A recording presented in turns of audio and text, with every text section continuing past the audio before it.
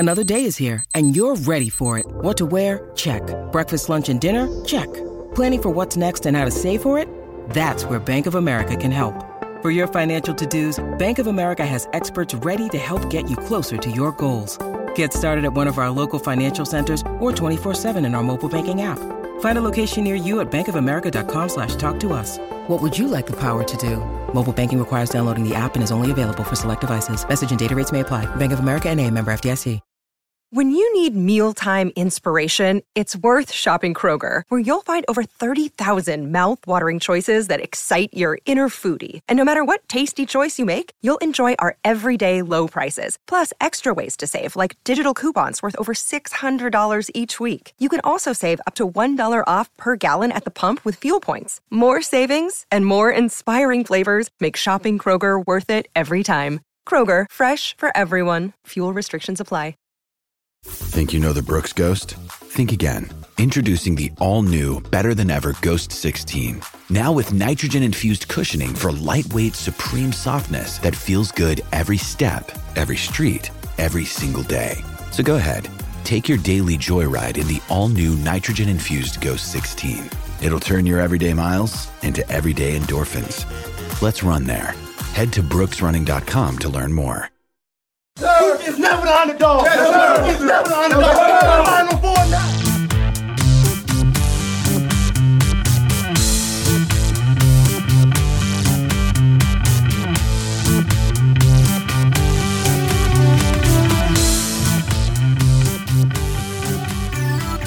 What's up, Duke fans? Welcome to the Devil's Den podcast. I'm your host, Josh Smith, joined by my co-host, Raul and Shu, coming at you Sunday night here. So, big win down in Tallahassee, fellas. Took down the Seminoles 76-67. A little bit of a tongue twist there. I'm not going to bury the lead here. We're going to talk a lot about Jared McCain. He was clearly the star of this one. Big night, 35 points, setting some records there. Another solid performance from Roach, even sometimes. Again, it's these games where he can just coast, it feels like, but all of his buckets are just so clutch. Got 17 and 4 from him. Only guy in double figures, so maybe we'll talk about that a little bit. Notable absent from Tyrese Proctor yesterday. Didn't make the trip down, dealing with some concussion stuff. Hopefully everything's going good on that. Haven't heard a ton about that. But fellas, let's just kind of jump right in here. So again, I'm not going to bury anything. Let's just kind of talk about Jared. First half, 25 of the 44 points, with the big one coming right before the half two. The dagger hit the silencer to the crowd here. Raul, I know you had a lot going on, but you were catching some of the game there. What did you take of Jared's first half explosion? Well, yeah, it was interesting because I didn't think he was like running off a lot of screens or anything like that. It was like the first few he got were like defensive lapses from FSU, like a bad closeout, and then not catching him in transition. But then after that, he was just mismatch hunting. He was getting a bigger guy on him and then just kind of taking a step to make it look like he was going to drive, stepping back, and just nailing the three in their face.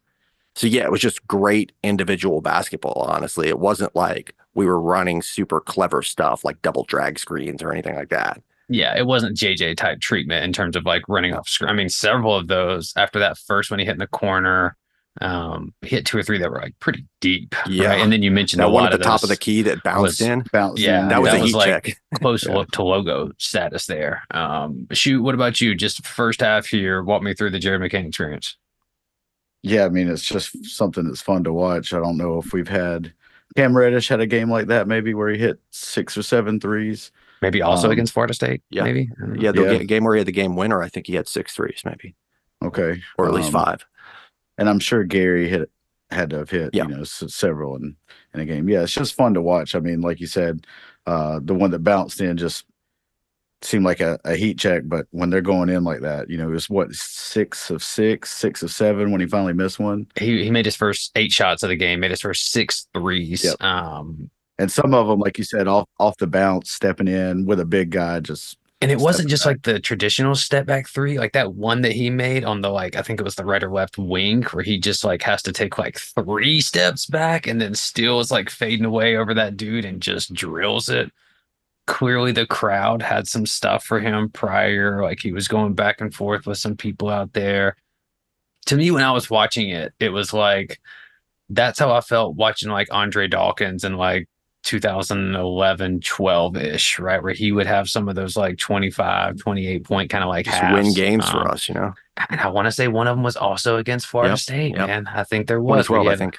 Yep. We had a huge first or second half, just torching them. I mean, and they let them keep doing it. So, you know, paint your nails. You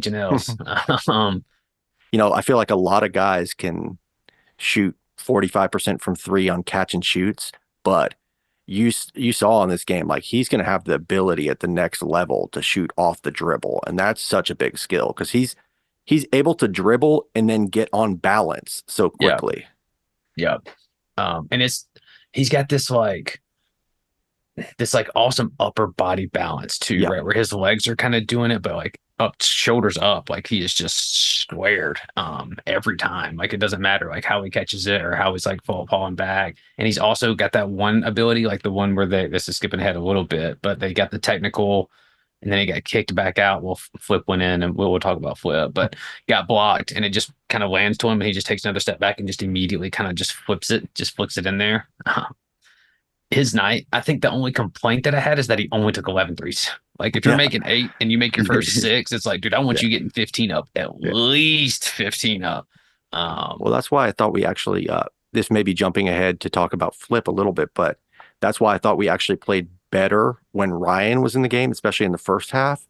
We went on 2 like big runs when he came in. It wasn't anything Ryan was doing, in my opinion. It was just the whole offense was running through Jared instead of, you know, having to give Flip a bunch of touches.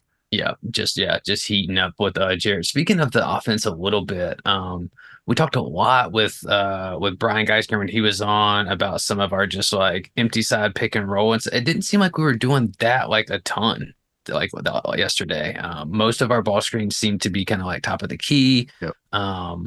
Maybe there was something strategic in that, length, you know, just length and speed all around. Different, trying to get them to collapse more so that you could actually kind of get out and do some stuff. You could tell whenever we would try to get into the paint, they were collapsing like 3 guys in. Like that's how, I mean, what we have, Flip had 6 turnovers, Roach and McCain both had like 5 and 4. I mean they had 9 blocks. We shoot 40% from 2, which is not good, right? So I mean clearly the length was a problem. Like all day, it was a problem. Thankfully, you have a guy that's going to go 8 for 11 from 3, and that just completely breaks and neutralizes all of that for the most part. And you know, credit to Jared too, because even like once he had got going that way, like in the second half, typically it's if you're not able to get those type of shots, you just maybe not even score in the second half or like whatever. But he started putting the ball on the deck. Some of those layups that he was hitting were just like really tough, man. Considering how many blocks that they had, right? Like some of those finishes that he was getting in there, like Foster wasn't getting those, Roach wasn't getting those, Flip wasn't getting those. The scoop play and the high Harkins, on the right side there. That was nice.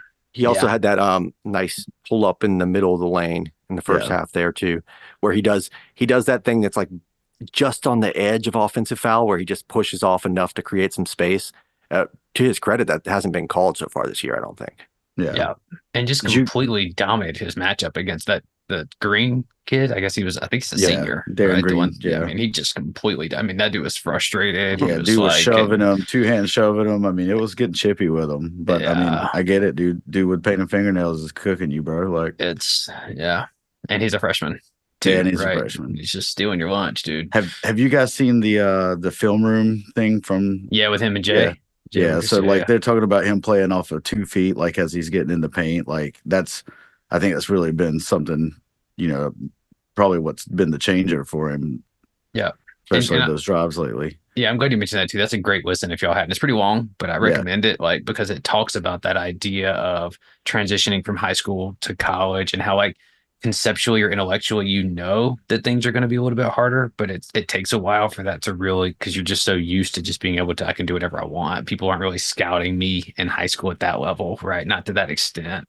And even if you do, odds are that you have someone that can do anything about it are slim to none. Yeah, you don't have 2 7-foot guys standing in the paint waiting on you. Or a 6'7", just uber athletic, like future NBA level wing out there that's just going to like lock you down. So yeah, I mean, Jared was absolutely phenomenal. I think it's also worth mentioning Caleb here a little bit, right? Like, Oh yeah, we don't have Tyrese. Caleb comes in, plays 35 minutes. Again, not super aggressive, 4 points, 3 assists. I think he had 4 rebounds too, but only the one turnover in game 35 management. minutes is. Game And he had a management. few of those, man, those finishes where I thought like that one like layup, it's like he had that, but dude just came all the way over. And it's like, I guess you got to punch that, right? Or Yeah, you got to Yeah. go up and you can't just let that get blocked. But And the one he got whistled for a travel on was like, that would have been an and one there, Yeah. you know? So yeah, had that really nice floater though in the lane. So Yeah. had a nice finish too. and he had a nice finish. I've noticed if he goes right, man, he can finish through a lot of contact and finish a lot. It's his left going left. He doesn't Yeah. have a high success rate at yet. He just strikes me as a guy where it's like, I really hope he's just a multi-year guy. He's going to come back. I think you could everything's there that you want. Like physically, it's there. He's not like sabotaging the offense in any way. I think with another year, the defense just being more aware of like how to play team level defense, because I think his individual defense is okay. It's just learning team defense concepts and stuff like that. yeah, I mean, that's the way a lot of like longer, stronger guards are, where if you switch them one-on-one on somebody, they're okay because that's a very simple task, right? Just stay Right. with your man. But team defense is hard. But apparently I think we mentioned on the podcast before, he studies a ton of film, like more than anybody on the team. So yeah, I look forward to kind of seeing what he can learn over the summer and bring to the table.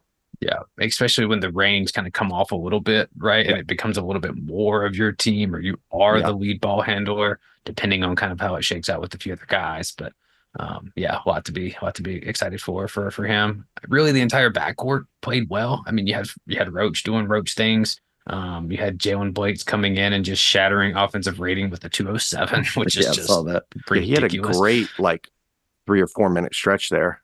I mean, he came in, he took a charge, then he gets the steal and one, And one. and It's then he the gets free throw. and It's then all he his gets free throws. Yeah. he gets He an over boxed- the he back boxed out, he yeah. gets an over the back call on Bob, like all within like a minute and a half. Like I said, Yeah. man, the kid just plays his ass off and gets you extra possessions. Another guy that I know there's been a lot of chatter, but another guy where I would absolutely in a heartbeat take senior year, Jalen Blakes coming back. He's probably going to graduate, so he's going to have some other options. Who knows what he wants to do with his life outside of basketball, but would totally be down for one more of that. But let's see who else. We talked about most of the guards here. Sean Stewart's minutes, I Yeah. thought were 4 minutes, but 4 rebounds. Got the steal that led to Flip getting getting his his only only easy dunk. dunk. Yeah, his only easy look there. I honestly I thought Sean could have played a little bit more in Yeah. this game. Kind of a tough game for Ryan too. I think both of his shots were blocked. Right, it's like One of them not- goaltended. I thought it hit Yeah. the backboard first. it did. but- It definitely hit the Yeah. backboard first. Well, I mean, Ryan was a +7 in this game, which was better than Flip. And to my point earlier, it was like, I think that's precisely because he's not the kind of player to hunt offense. And when you have somebody as hot as McCain, you don't want another player hunting offense, right? Right. And I think that's why I would have liked to seen Sean take some of those, because he's not going to really do that either. Right. And Right. if you're getting 4 rebounds in 4 Yeah. minutes, it's like, all right, dude, like just see if he can get in there and muck things up for us a little bit. Especially on the offensive glass too. Yeah. But yeah, got some good minutes from them, especially Blakes and Stewart. Obviously needed that with Tyrese being out. Not quite the offensive explosion game that we've seen from Mark in the last few, but I thought it was still a very good game from Mark. I thought it was good defensively again, as always. You mentioned it in our chat offline here, but just the free throw shooting is a little polarizing for him, where he'll have those like 9 for 9 stretches, and then he'll have like 2 for 6 and 1 of 5s, and maybe that's just a function of the trajectory of the shot too, a little bit, right? Like just not a lot of room for error on that thing. How about the 21 footer or whatever right up against the line? That was unfortunate. Yeah, splash that one. Yeah, But he's splash that one. been hitting every shot from the top of the key lately. Yes. Yeah. Yes. The jumper is he's got it dialed in. I guess if you I thought you were whatever going to he's say it was got. like wet or something. I was like, I don't know if I would describe it that way. Yeah, I don't know either. Is it more? I don't want to say it. It's like Moist. a rock skipping across. It's like a Soggy. yeah, soggy. Yeah, I'll take it. Yeah, but for him to only have 1 turnover to 2 fouls, 34 minutes, playing great defense, it's just that's what you need.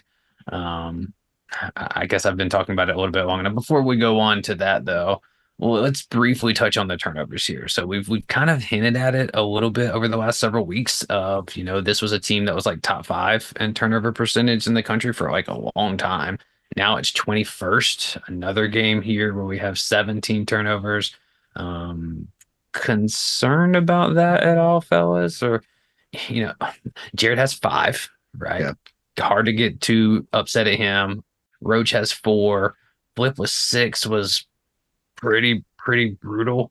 We've seen that from him before, I believe. So Yeah. high numbers like that. Flips are the reason that flips were a little bit more frustrating because it was a sign of like doing too much, right? The spin, the off balance, the throwing it up. Whereas Roach and McCain just didn't really adjust well to what Florida State was doing. They were allowing them to get beat off the bounce and then just poking it out, just reaching with their length. They're just popping it out.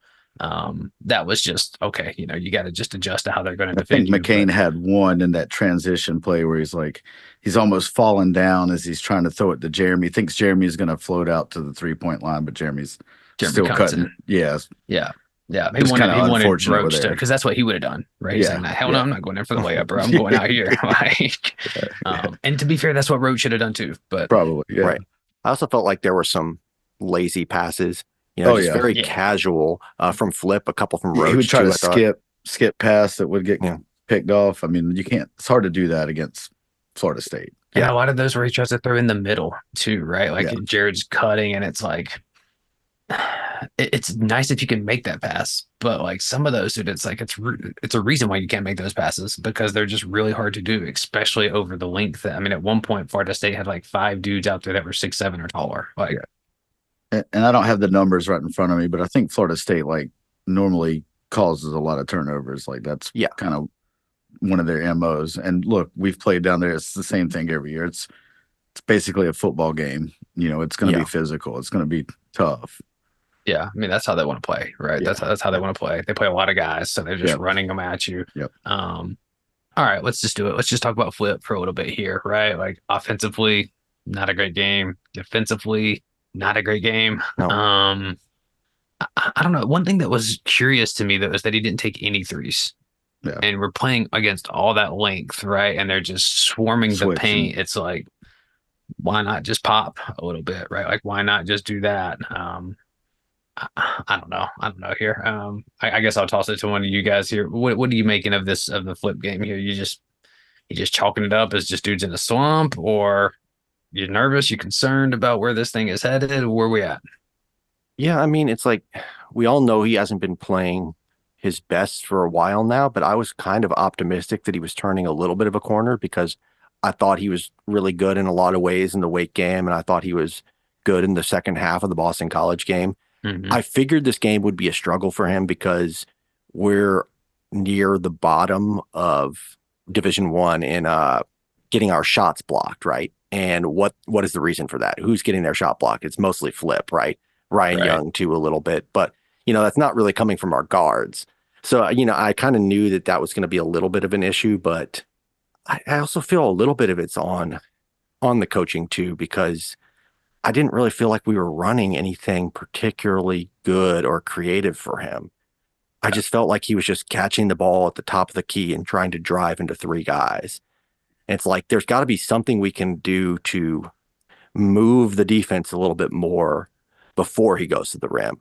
Yep. So it's like he's cutting hard or something like that, Yeah. And I think too, that's a good point. Cause I think how we want to use him is like how you will be able to use him in a few more years, right? When he gets a little bit more just like comfortable with that role of being a facilitator, being a creator, being a shooter, being a guy that can play on the block.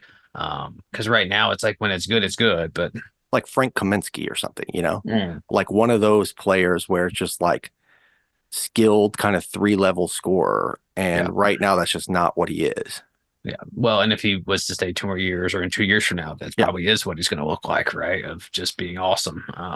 Because it's just a few things are just the timing, right? Like you got to be so quick and so decisive. And if you're trying to, some of those passes that he's throwing or the spin move is just something it's hard to get that to go, man. It's just, I know he loves it. And when it works, it looks great. But it just feels like it doesn't work more often than it does. But he just doesn't have the best balance or footwork, in my opinion. The balance is key there too, right? He does kind of get off balance a little bit, which leads. And it depends on who you're going up against too. If you got a 6'11" guy that can move his feet, he's just right there with you, letting you basically twirl it. I mean, I know twirl into a travel. I know one of them baited him into one of those. Yep. Yeah. You know, he spun in expecting contact, and the guy kind of just stepped back and let him, you know. Yeah. Right. Yeah. And it's still one of those things. It's kind of like the Tyrese thing a little bit, right? That we talked about last week of like his numbers across the board are just better all around than they were last year, minus some of the rebounding stuff, which is kind of weird. But everything else is, I mean, his block percentage has basically like tripled, which is good. But I think the assists, steals, all that stuff is up. Field goal percentage, 3-point percentage. So he is having a better year. It's just relative to what we expected from him. Right.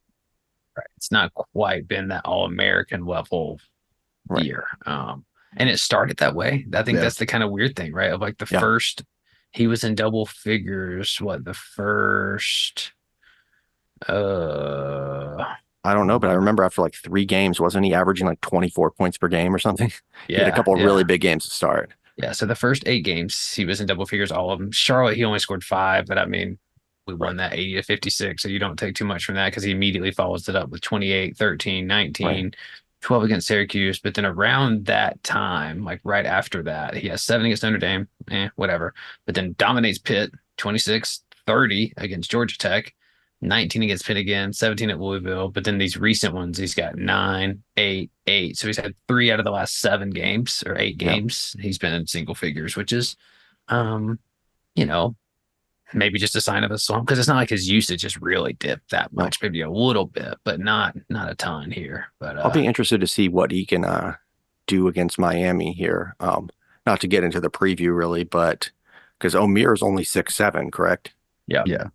You know what's crazy is that, Kyle, I agree, you know, hasn't kind of lived up to what we expected from him, but still 9th in the KenPom like player of the year, you know, top 10. So it's nothing to sneeze at. I mean, the kid, he still helps. He's still doing a lot for us. He's still a great player. We're still way better with him on the court. Like if you look at a lot of the like 100%. On-off stuff and all that stuff. And that's why I give him a little bit of a pass for some of the defensive aggressiveness. I almost wonder if it's like a 2013 like Mason Plumlee, like, you know, you can't foul. We got to keep you on the floor. So, you know, pick your spots, I guess. And that's the thing too, right? Because for all of the offensive stuff that's might not quite been at the level that we thought coming in, he's surpassed that to me on the defensive end by far, right? Like he's held up. I mean, we talked about this not being a great game for him defensively, but I think over the course of the season, he's been way better than most people have given him credit for.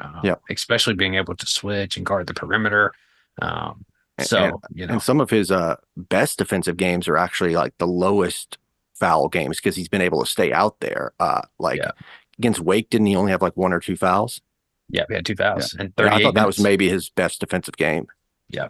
And he's picked up a lot of like those silly fouls or offensive, you know, charges called on him, stuff like that lately. So if you're getting fouls around the rim that, you know, contesting shots, like so be it. Yeah, totally.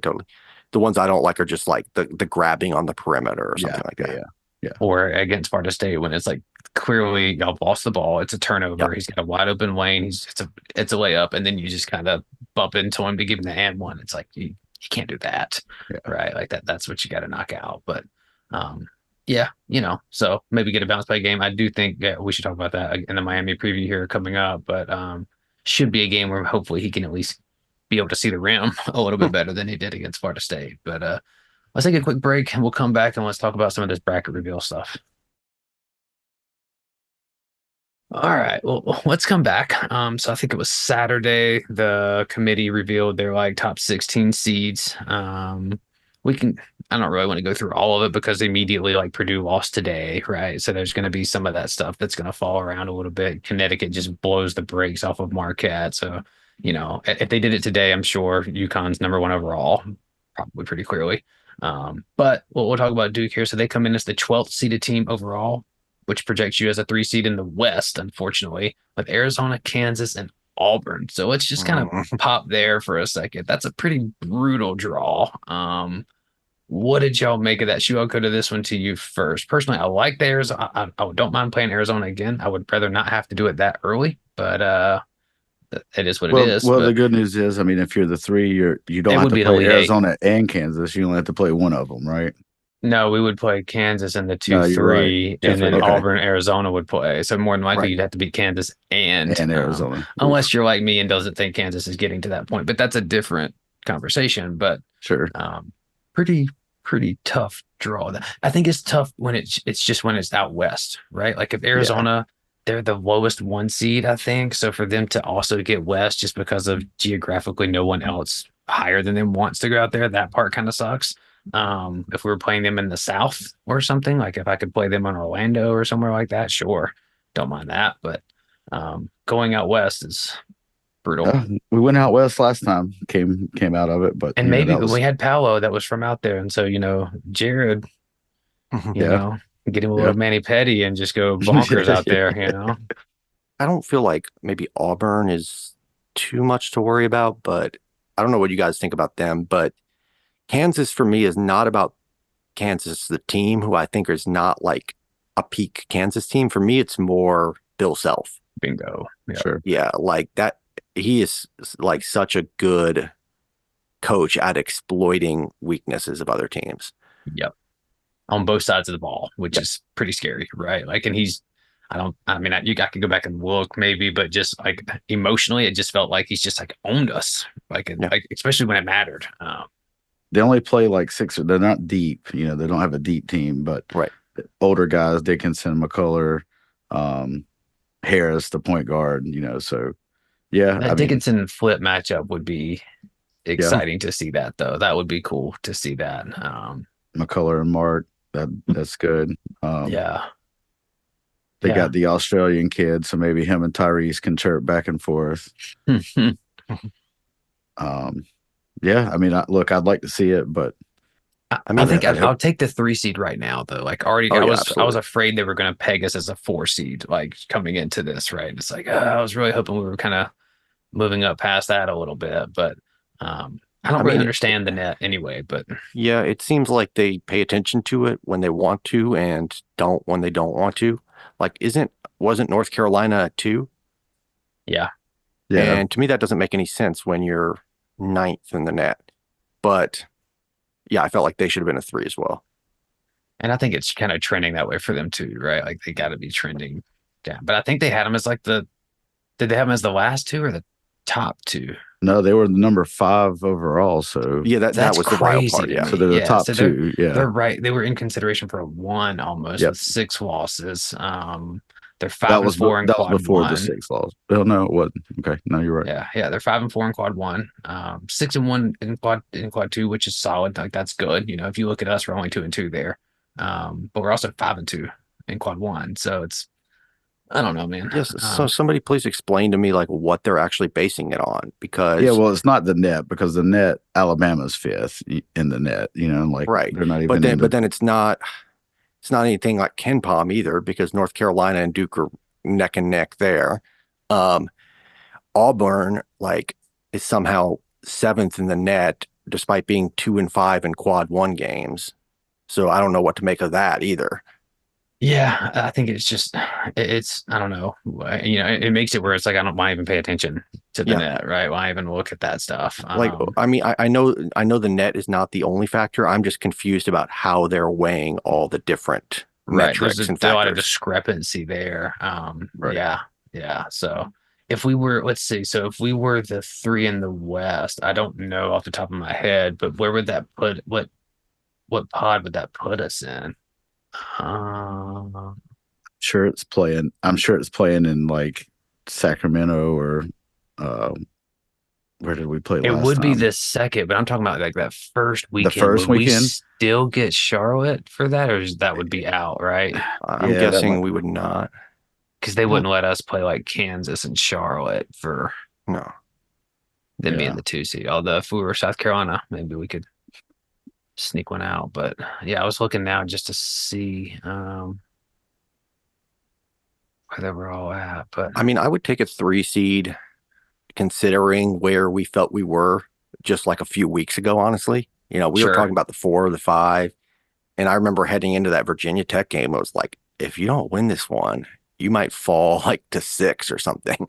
Now we're all the way kind of back up to number 3. So like we have a chance to, I don't know that we can get to a 2 seed. I mean, I guess if we 1 out or something, but if we do well down the stretch here, we could at least move up to not be the last 3 seed. Yeah. And then Lunardi does his and has Duke as a 4 seed trending downward in the West. Like, why are we trending downward? I have no idea. And he still won 4 straight games. He has Carolina as a 2 in the East, playing in Charlotte with Michigan State as their 7. So we all know what happens with that.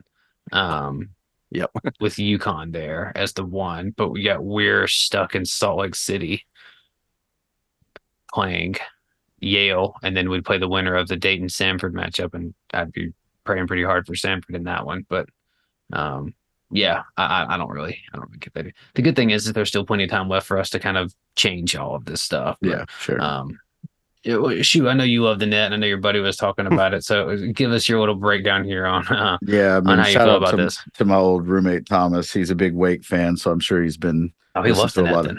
Yeah, I'm sure he's listened to a lot of Steve Forbrands, but I mean, it's not, it's better than the RPI, but it's not perfect by any means. I think Forbes ran it about like you can beat a team and you move down in the net and they move up. Like and I know the point differential thing that makes a difference. Obviously, I don't know why. He was kind of quoted as saying, I get paid to win by 1, not to beat the spread. I don't know what you guys think about the spread thing. I mean, to me, it's like you kind of game the system by those early games when you're playing, Sisters of the Poor or whatever. Instead of playing your bench and developing guys, you just run the score up. Because if you look at like Alabama, for instance, they're 5th in the net. They're 2-6 in quad 1. They're 7-1 in quad 2, granted. So that's pretty good. But if you look at their quad 3 and quad 4 wins, it's basically they hit 102 to 46 on somebody, or 111 to 60 on somebody. So I guess it's a way to treat the computers, as GP would call it, essentially. So I don't know. The net's just it's a weird thing. Really, if you want to look at who has perfected this, it's Kelvin Sampson in Houston. Like the way that they schedule, because they basically only scheduled to where all of their quad 1 games, they played number 8 Iowa State on a neutral, and then they played number 10 BYU. I think that was a conference game, though. All of those other ones, though, are 35th, 49th on a neutral, 19th, 54th on the road, 46th on a neutral. They're not playing top 10 teams, but they're getting the same bump. Yeah, that's my problem. You're playing them, right? You're getting the same level of bump of we're treating the 8th ranked team the same as we're treating the 49th ranked team on a neutral. And it's like, no, bro. Like Iowa State and Utah are not the same. Keep the net. Get rid of the quads. Yeah. Well, like, and I that's the other thing. don't understand these boxes and these like arbitrary cutoffs. Yeah. Like, why is it a quad 1 win if we beat the 29th team at home, but if we beat the 31st team at home, it's quad 2. Yeah. Like, there's no difference between those teams. Right. Yeah. And the fact that it fluctuates too. Like right. So what if you beat a team because now that all the games equal the same, November all the way to March. Yep. But say you beat a team in November, December, team that's hot, really good, their star player gets hurt, and then they just fall off the face of the earth. And then at the end of the season, you're not credited for anything for that, basically. Right. It should be what quad were they in when you played them. Yeah. I agree. I mean, I there's some wiggle room with that too, because at the beginning of the year, there's a little guesswork. Yeah, sure. Yeah. Maybe that you have to adjust for that somehow, but I think there's no reason you can't just have a completely like linear weighted system where the 29th team counts just a little bit more than the 31st, but it's not a separate quad. Right. Like this is literally what KenPom is, for example. Yeah. Like just have a system like that. Yeah, I agree, because I mean, like, and I'm not bashing Houston for it. I mean, I think they're clearly good, and I think they've kind of proven that this year in the Big 12 when everyone thought, but like when you look at how they schedule, dude, it is like the very cutoff for like quad 1 level where they played 11 games and then they played only 2 quad 2 games, and those are those games that don't really benefit you, but you can lose. Ask Duke. And then all of their other ones, quad 3 at 154, 144, 156, 126, and then it's 7 quad 4s. Games that they have no chance of even potentially losing, right? These are like almost sub 300 level teams, sub 250 level teams. But it's genius computer manipulation for sure. I think there's kind of 3 things that are weighing us down right now. Obviously, the loss at Georgia Tech, quad 3. Probably going to stay at quad 3. Carolina has that one too, so at least we have that. But the Arkansas right now, they're at 135. So if they move down one more spot, that goes to a quad 3 as well. Yeah. So, and I looked at their remaining schedule. I don't think there's any way that they stay. So I have a feeling we're going to finish with 2 quad 3 losses, unfortunately, no matter what we do. So I think we need to at least just win the quad 1s and quad 2s that we have left. I mean, the weight game right now is a quad 1. Obviously, it's going to be on the road. So, and they'll stay within the top 75. So that'll stay a quad 1. And then the Carolina home game will stay a quad 1 also. Got to win this Miami game because they could potentially kind of still threaten to go up, but they've lost 4 straight. So it's like, you gotta get that. Where's Virginia right now? Do you know? Virginia is 21st. Yeah. Okay, so that's no, they're 21st ranked. They're 40th in the net. So they're quad 2. No chance of even becoming. Well, I mean, if they like won every game, including beating us, but that doesn't help us. So maybe if they beat Carolina and a few others, they could maybe kind of sneak up there. I just think them getting up to 29th is just a bit too far. So that's a lose game where like you beat them at home. It's just a quad 2 win. That's not. It's funny. They're the 21st ranked team in the nation, and you beat them at home. They're like, nope, that's quad 2, bro. Yeah, exactly. Quad 2. Yeah. Another one is State, who is 76. So they could, if they pop up one spot, that's a quad 1 opportunity. It's just wild. The arbitrary cutoffs is just wild. Yeah. And then it's like, well, why even get too worried about it if they're not even clearly going by that? So whatever. I think right now I'll take the 3 seed. Would prefer not to be in the West if I had to choose, but I mean, whatever. I think I'd rather be over there with Arizona and Kansas than with some other kind of configuration of like UConn or whoever else. So obviously it depends on who we lose to. If we were to lose a couple more games, but where do you think we'd end up? Like, let's say we end up going 15-5 in conference, so we drop 2 more. And let's say that we do beat UNC and Virginia, which I feel fairly good about because I think UNC is just not playing nearly as well as they were when we played them. And then UVA, we always kind of match up pretty well with them. So let's say we win those 2, but we drop 2 other games, like the Wake game and then NC State or something. What would you guys' prediction be for seeding? I mean, I think it's going to depend on everybody else, but if we only lost those 2, though, that would just be 2 quad 1 games that we would lose, and everything else that we would get, including we'd get a quad 2, 2 quad 2s, and a quad 1 win, a quad 1, and a quad 4, whatever Louisville is. Quad 10. Yeah, but how did the other ones shake out? Did the Arkansas one go to a quad 3, or does it stay a quad 2? Right, yeah. There's a lot that can shuffle that's out of our hands, honestly. In that regard. I would take that, though, if it meant losing at Wake, losing at State, but then beating Carolina and Virginia just to kind of get them below. In theory, we could win the ACC if that happened. Like, all that would have to happen was UNC would have to lose to UVA. To Virginia. Yeah, and we would have to beat UVA and North Carolina, and then Virginia finish second, and then or third, and then boom, that would win it. And then you're looking as long as you don't lose. What is it? Thursday is the first. So the quarterfinal. So if you didn't lose Thursday, that potentially get us into the 2 seed territory that Carolina's sitting in right now. Like, why aren't we perceived in that kind of same spot?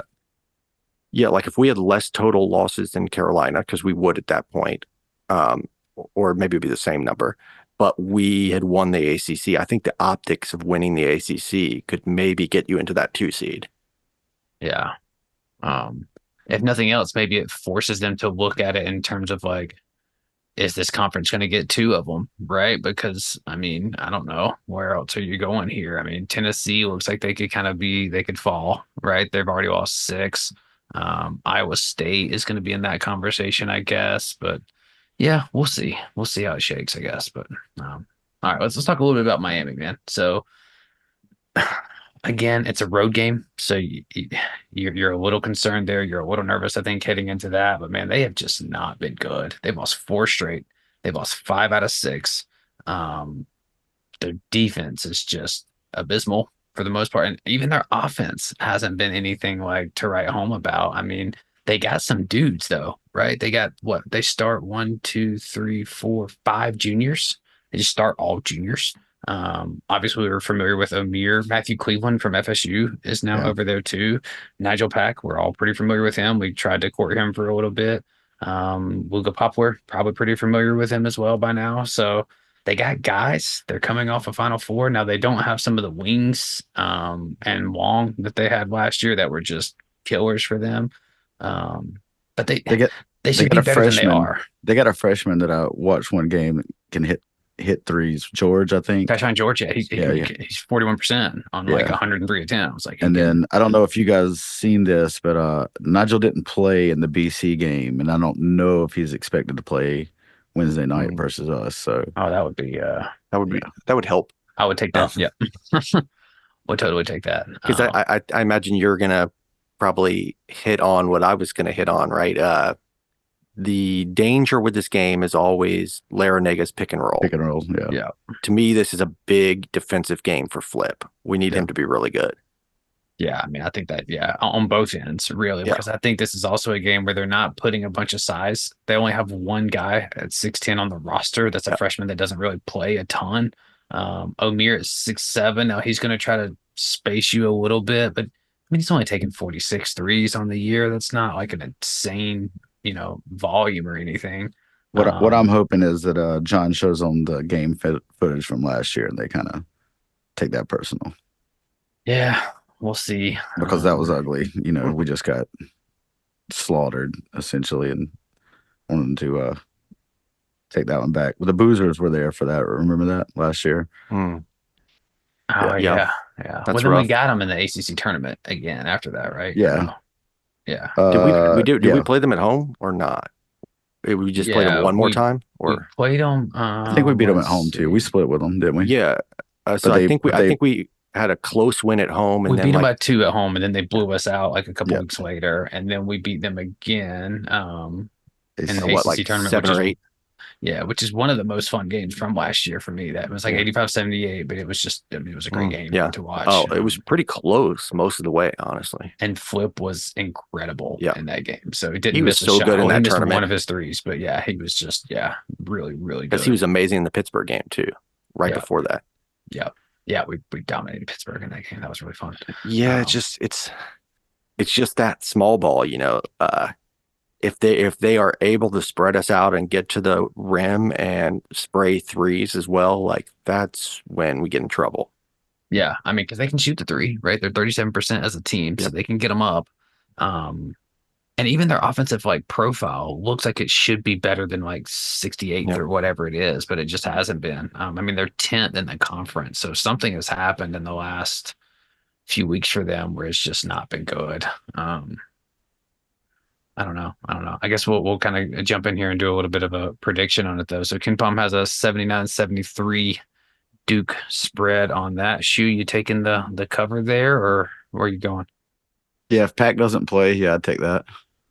What if he does? I'll still take it. Still take it. All right, I like it. McCain likes it in Florida, man. That tis true. Tis true. What about you, Raul? You like Duke in this matchup, or a little wary?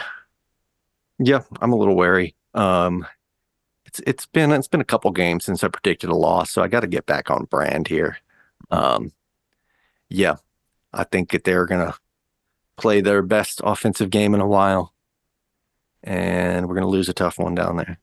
Yeah, for me, it's one of those things where it's like I felt that Florida State could get us right on the front end of this road trip. And so now that we looked pretty good and handled that shorthanded, now I kind of feel good about this Miami one, but I want us to do it because the one at Wake scares me the most. Yeah, probably, that's right. That's in the terms one of that's the one of if you lose to Miami, you're really staring at like a potential 2-game skid right there, which is tough to swallow at this point in the year. But yeah, man, I don't know, man. They've just been so bad. So I'll take Duke to cover. Uh, I'll say probably by like I'll say 10. Say about 10. Okay. So yeah. Especially if and I don't know if Pac's going to play, but I'm assuming if he does, he's going to be semi-limited. Now again, Proctor might not play as well, but Yeah, I guess that's a big point too. we've played some pretty big games without Tyrese. You know, we beat Baylor by 8 without Tyrese. We just went down there and handled things in Florida State. Now, you know, obviously we can't have 35, so that's a big factor too. But yeah, I'll say Duke by about 10. Need this one. Especially heading into Wake after that. But I believe that would put us in tie for first because we're essentially a half game back right now with Carolina. I think they're 12-3. We're 11-3. Yeah, well, they played one game. more. Yeah, but they're off this week, so right. This will be the catch up game essentially. It would be a tie, except they'd have the tiebreaker, of course, because of the head to head. But yeah. Did we see anything for certain that Tyrese's concussion came from the previous game, Wake game? I assume it. I remember him going down. He got hit. Me too. Yeah. So it's just kind of weird because he played the rest of the game. You know, maybe he just didn't realize it. I mean, he didn't play well, so yeah, it could have been like it's some kind of protocol. Like if you get checked out for it, that you have to sit the next game at least. So, but that game would have been 5 days before the Florida State game, right? Something like that. It was Monday night. Monday, yeah. So in theory, by this Wednesday, that's like a 9-day gap. I feel like a concussion protocol is usually like a week at most. Yeah, probably. Typically, unless there's something else that's just lingering there. You know, I haven't seen any news, which is typically, I don't know if they would put anything out. I mean, he's going through concussion protocol, so he probably has to clear some stuff there. He didn't play Saturday, Wednesday. You would hope that if nothing else, he's there for Wake. You know, I think that would be safe to bet on that. But anything else we need to hit on here? Well, I was just going to say he could certainly help us with the perimeter defense with defending some of their guards. And then also just like I feel like with ball security as well. Like, you know, he's been fairly not turnover prone. So the more ball handlers we have out there, the better, you know. Just talking about that trend of increasing turnovers lately. Yeah. And when he's good, it just really elevates everything else that we're doing. Like when he's good. Definitely defensively would be nice too. Because our defense is actually trending really well. So it was like 38th like a week and a half ago, 25th now. In a good spot. There is one thing I did want to ask you guys about. John Watson posted this. So McCain tied Austin Rivers for 10th on the most 3-pointers made by a freshman with 58. He's only got one more to tie Trajan Langdon and 3 for John Shire. Gary Trent leads it with 97. We got 8 games to go. How many do you think it gets to? It's got 58 now. Well, I guess it sort of depends on how many more games we play, right? So we've got 8 regular. 8 for sure, yeah. I don't think he can get to Trent's number, unfortunately. I think the volume just probably wasn't there throughout the year. Yeah. I agree. But he could get to like, if we played 2 or 3, if we played a couple ACC tournament games, we played like 3 NCAA tournament games, he could get into like 80s maybe. Yeah. So Ingram is sitting at 4th with 80, and then Cam Reddish had 89, JJ had 95. And Gary Trent had 97. I'm surprised Reddish had that many. Yeah. I mean, RJ Barrett and Jason Williams tied for 5th with 73. So I think he can get past that. I think he can get to 4th. Yeah. Yeah. I could see him getting to like 80, right? That's 22 more, made 3. And it depends too, right? He shot 11 threes the other night. If he's going to start putting up 10 threes consistently every game, then maybe he gets there. But and if you go to the ACC championship game and then you also go to like an Elite 8 or something like that, then you're adding, several more games in there. But I'd like to see him go for it. Yeah. Shoot him, bro. Yeah. Yeah. Let him fly, dude. Yeah. Let him fly. Why not? We need it. So, All right, fellas. Well, I guess we'll get out of here. Probably come back sometime middle of the week here. Nice little Wednesday, Saturday setup going forward for the next few. And so only have one more of those Saturday, Monday turnaround. So that part's kind of nice. But in the meantime, rate, review, subscribe. You can find us on the boards at thedevilsden.com. You can email us at thedevilsdenpod@gmail.com. You can find us on X/Twitter at devilsdenpod247. Keep the faces strong and the river high.